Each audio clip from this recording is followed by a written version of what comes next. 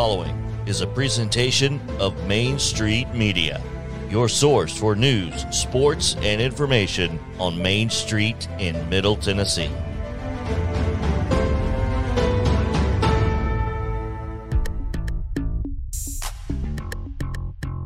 Brackets ready because it is tournament time in Middle Tennessee for high school basketball, and we are going to talk about it right now.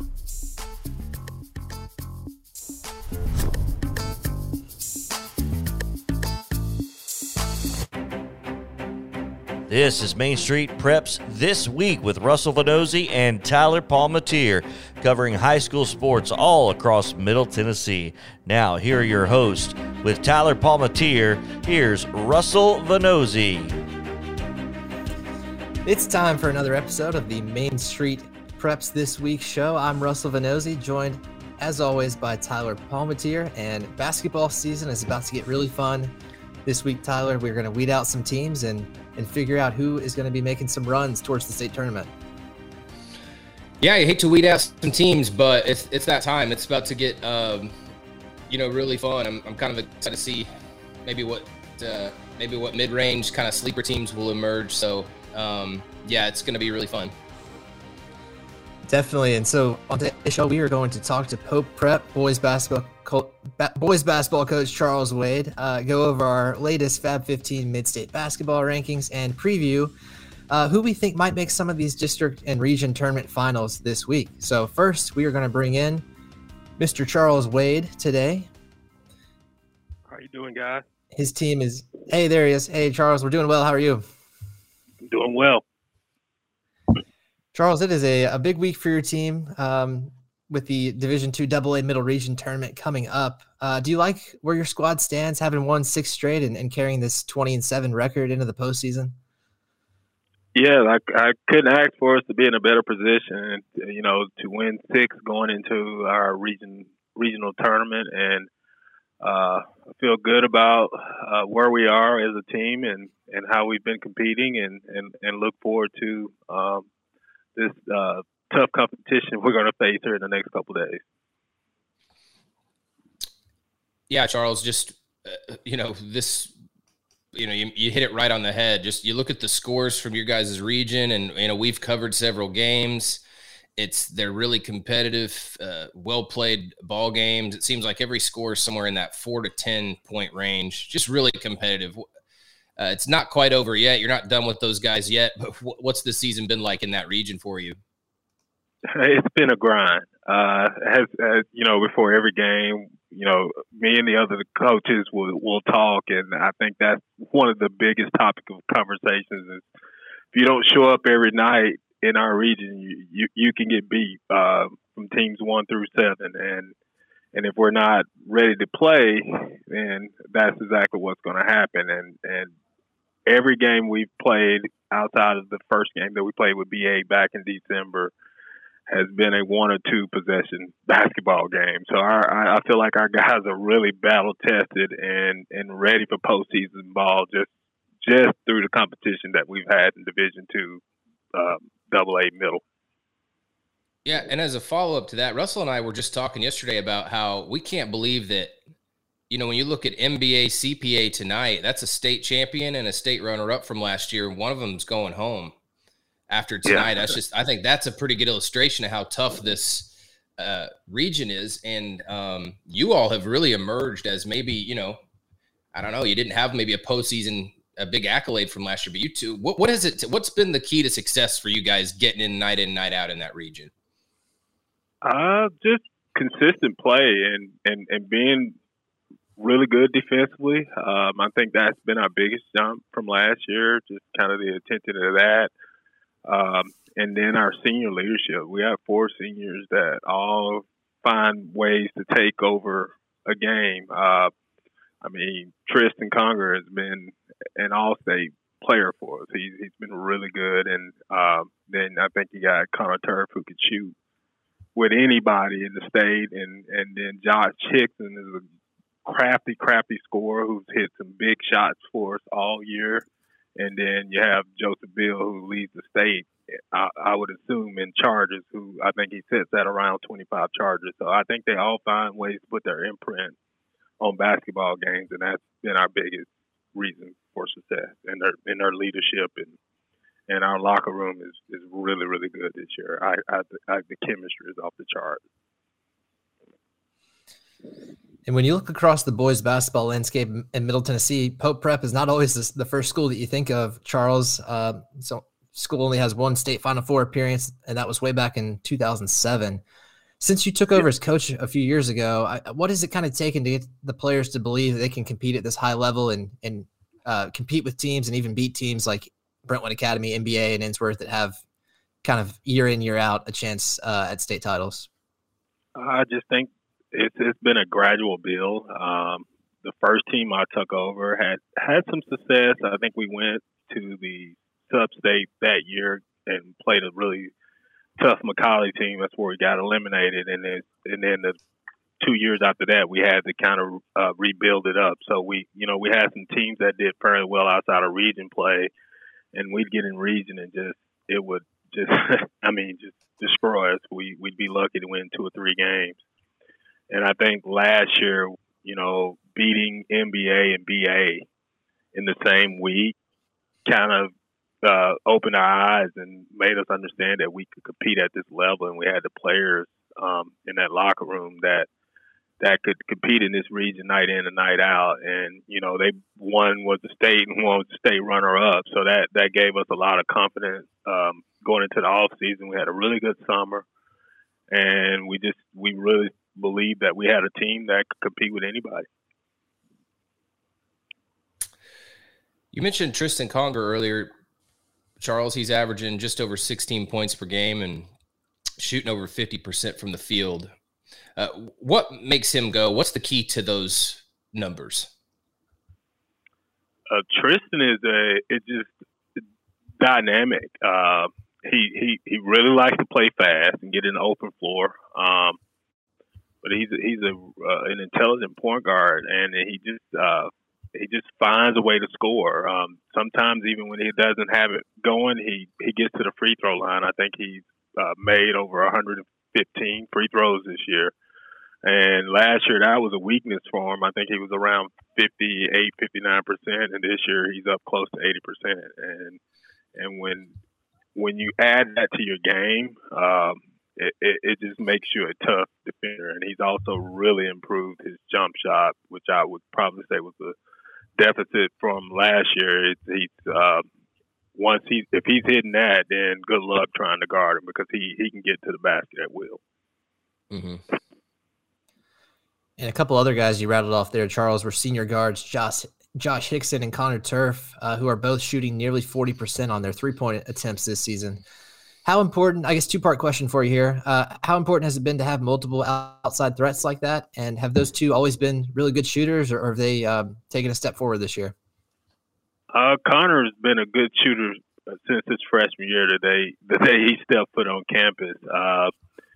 It just took him a couple years to kind of be physical enough, I guess, to play on this level. And last year he started to emerge a little bit, especially once we got into region play.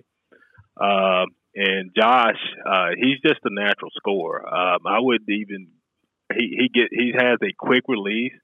If you look at Josh, and you probably wouldn't think that he could score the way he does, but he has what we like to call the old man game. He could put the ball on the floor and score inside, and he's a really crafty player. I know exactly what you mean. Those guys with old man game at the Y, they're the ones that'll crush you. Really, I mean, they walk out on the floor. You're thinking, I'm gonna box this guy out. I'm gonna go right past him, and then I don't know what they do. They get the ball on the floor. They get by you. They use their body. And then they can shoot. Describes Josh to a T. Those are the silent killers in the postseason. Yeah, I wouldn't even think he could even. About. I don't even think he could jump over a phone booth, but man, he just finds a way to score. He's tough, and I just don't know where we'd be without those, 4 guys. Absolutely. Charles, let's talk about you just a little bit. You've got the Dean of Admissions tag. What's the workload like between coaching basketball and serving up there in administration. And can you tell us maybe a little bit what that dean role entails? Yeah, I have I joke all the time. I have a lot of titles here. I'm the dean of admissions, also the dean of diversity, equity, and inclusion. The biggest part of my job is just to kind of oversee the admissions department. We have a director of admissions, which was what I was last year, and we added a middle school during basketball season. So I had a really busy January and February. But as far as the admissions part, we do most of our enrollment, our acceptances by December. So it kind of slows down in January and February. So the day-to-day is not as grueling as in, November or December. As far as the diversity, equity, and inclusion part, I just kind of oversee what our school, we like to say, office of belonging. So I just try to make sure everybody, staff, student-wise, feel like this is a place where everyone can belong and feel accepted and things of that nature. So I just kind of navigate my way through the three, but during basketball season, they show me a little bit of grace, and my efforts tend to be more towards basketball. Sounds like that all works out timing wise there. And, speaking of basketball, one more basketball question for you here, Charles. Sure. We're recording this on a Tuesday, and, by the time people listen, the Middle Region tournament will be down to 4 teams. Of course, Pope Prep, Brentwood Academy, and then the winners of the Innsworth Lipscomb Academy and CPA NBA games. Yes. I guess kind of just taking a step back and looking at the big picture, what do you just make of the field, and do you think any of those teams are capable of winning it? Every one of those teams are capable of winning it. There's no doubt in my mind. I think there's probably 10 to 12 teams in Division AA that are capable of winning the state championship. There's East, West, and Middle. Man, that's interesting. That's going to be it's about to be a furious finish in that classification for sure in that region. We're going to get you out of here, Charles, but I was curious. I saw you're a self-proclaimed Dallas Cowboys fan. How did that start, and what do the Cowboys need to do in the offseason to get better here? It started back in 1979. I actually watched the Steelers-Cowboys first Super Bowl, and I've been a Cowboys fan ever since. Being in Mississippi, we really didn't have a team to hook ourselves into, and I think we eventually in that area started adapting the Saints in the early to mid '80s. But by that time, I was a longer Cowboys fan. By then, what they have to do to booster is they definitely have to take care of getting the middle of that offensive line fixed and continue to build the middle of that defense. And use their playmakers a little bit better than they used them this year. To have the three receivers that we had and not be as productive as we thought they should have been going down the stretch. Charles, you might fit well in the analyst role, or maybe they need you in the front office over there at the Cowboys. That was a pretty brief. That would be a dream job. Yeah. Hey, if you need a reference, let me know. I appreciate you. Well, Charles, thanks again for your time. We know it's a busy week for you, but good luck to your team, and may you guys have better luck in the playoffs than the Cowboys have had the last few seasons. I hope so, and I appreciate you guys having me on, and I enjoyed it, and anytime. Thanks, Charles. Absolutely. That's been Pope Prep boys basketball coach Charles Wade. Big shout out to him for taking a few minutes here to join us on Main Street Preps this week. And Pope, we're going to get to our rankings here in a minute, but Pope Prep continues to kind of creep up those rankings. Tyler, you had them at number 4 this week. Don't want to spoil anything about what we're about to talk about, but they're right there in the thick of things for the first time in kind of a while, like Charles was talking about. No, I mean, I've been able to see Pope a couple of times, and they've played BA close. They're not going to beat themselves. They roll out just the right combination of shooters and a couple forwards, and I just think it sounds like Charles Roy loves his pieces, and that is a good way to describe that team. They don't overwhelm you with any one thing, but I just love their pieces.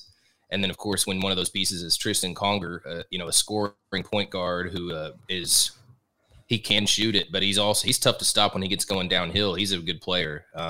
It's a good team. It's a good basketball team. That should be definitely a team to keep an eye on this week in that middle region tournament that we were harping on there. But before we talk more about that, let's get to our latest edition of our Fab 15 Mid-State Basketball Power Rankings. And we are going to kick that off with the girls' side. Wasn't a whole lot of change here for the second week in a row, or maybe this might be 2 or 3 weeks now that these teams have been at the top. But number 1 is still Blackman, number 2 Innsworth, number 3 Webb School, number 4 Cookeville, and number 5 Page. Those teams, I'm doing some quick math here, Tyler, those teams have only combined for 11 losses all season, so wasn't too hard to stick with those top 5. And then Coffee County and right there, number 6, and Loretto holding strong at 7 despite taking their first loss of the season. We'll talk about that in just a second. But Rockvale dropped out after a couple loss, or a loss to Oakland last week and a loss to Coffee County before that. And Hillsboro, Upperman, and York Institute all on the outside looking in, but right there. Maybe next week they'll have a chance at the 14 or 15 spots, depending on how this week shakes out. But yeah, that top 7 still the same, and hopefully once we get to some better games here in the postseason, some of these teams will get weeded out, and maybe, Tyler, some of those top teams will have some better matchups that we can look forward to. Yeah, somebody's about to really make some decisions, because it's kind of that time of year where our top 15 teams really get put to the test, if we have the right ones or not. So right, it'll be interesting. And they're going to start playing each other, and then that'll kind of do the work for us. So, but a couple of teams that did move up a bit this week were Westmoreland and Stewart's Creek. Westmoreland bumped up from number 12 to number 10.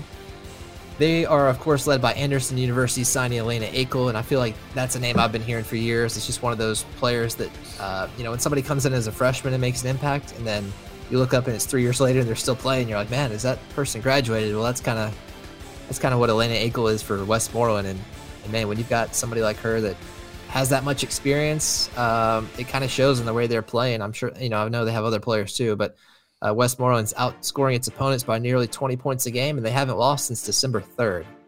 So that is not a team you want to see on the other side of the bracket in the next couple weeks.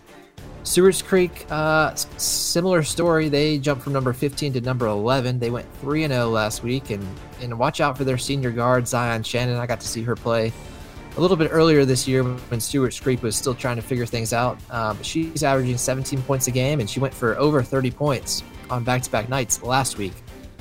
So with Shannon and the Lady Redhawks, they are hoping for a longer postseason stay. They got knocked out actually by Rockvale last year in the first round of the district tournament. Just kind of a heartbreaker there after a great season. So they're back and hoping to not repeat that same mistake last year of maybe overlooking Rockvale a little bit. And then finally, our new entrant to replace Rockvale is Creekwood. They're 23-4, and they get in at number 14. Of course, after upsetting Loretto 49-46, last week. And it's a pretty big statement win there for them. And Brianna Burgess and Laura Nichols are a pretty dangerous scoring combination that might just lead Creekwood back to the state tournament for the second year in a row. And they moved up from 2A to 3A. They were one of those teams that got shifted around when they added the new classification this offseason. So it would definitely be a big development for them to make the state tournament in their first year, playing some tougher competition. Yeah, it was. I think it was Mo and Chris Yao had to remind me yesterday when I went on their show. I thought I was under the impression Loretto was still unbeaten. And that was a game we'd kind of circled last week, Russell, as maybe being interesting, and I'd never followed up on it. Didn't realize Loretto had lost. So, not a huge deal. It's a non-district, kind of a hole in the schedule, if you will. Not a big deal on that one, but good for Creekwood. I think that's a group we've kind of been looking at as being able to get into that poll all year, and picked up a huge win. Yeah, look at the boys, little confidence boost heading into the playoffs. But yeah, go ahead. Let's hear the boys. Yeah, for sure. No, that's the exact kind of confidence boost anybody wants. Right before this time, let's look at the boys rankings here. These are all still on MainStreetPreps.com. Fab 15. It should be right on the homepage. We're going to run through 1 through 5. Number 1, Brentwood Academy, followed by Beach, Cane Ridge, Pope Prep, and Columbia. Russell, you mentioned Pope Prep, their movement. There's really nowhere else to move them. They have good wins, and they've They're second in the toughest district/region, whatever you want to call it, in our area. I just think there's no place for them to go but to that number 4 spot. Who do we lose along the way? Who dropped out? MBA and Clay County. We still like these both squads, but just where they were at in their losses, they weren't able to stay in. So we have seen them move on to another place, so to speak. Replacing them would be number 15 York Institute. 21-6, has come up with consistently with some good wins over a big long win streak over the last few months. And then let's talk about Clarksville Academy. They're among our biggest movers. I mean, they are technically our biggest mover to go from unranked to number 9. And that just seemed right because Clarksville Academy is just they're already on a big postseason run. And they took down a good Friendship Christian team and then beat Good Pasture in a district championship final. So that's and Good Pasture still has a lot of weapons. So and they were previously up there at, I think they were inside our top 10. I mean, that's still a good basketball team to beat despite the absence of Isaiah West. So Clarksville Academy, at this point, those wins are carrying a little more weight to me, big postseason wins. So that kind of explains their jump. Clarksville moved up 4 spots, number 7. Some of it was just there was some movement. Lebanon and Green Hill falling because of their losses last week. But Clarksville is just a team that has continued to win. And JJ Wheat and that cast that's some real talent there. So it's a team that we're still watching really closely there. And that now that especially they've jumped up to well into our top 10. A couple teams that just missed. Oakland with 17 wins. That's a group that we like. Followed by Franklin and Greenbrier. All 3 really good teams. Right now, I kind of noticed last week there's a bunch of 15-win teams that are all really good at this point of the year who look deserving of a spot. There's just not enough space to fit them all in. So, rankings are what they are at this point in the year. I think a lot of teams just want to go keep winning just for the sake of keeping their seasons alive.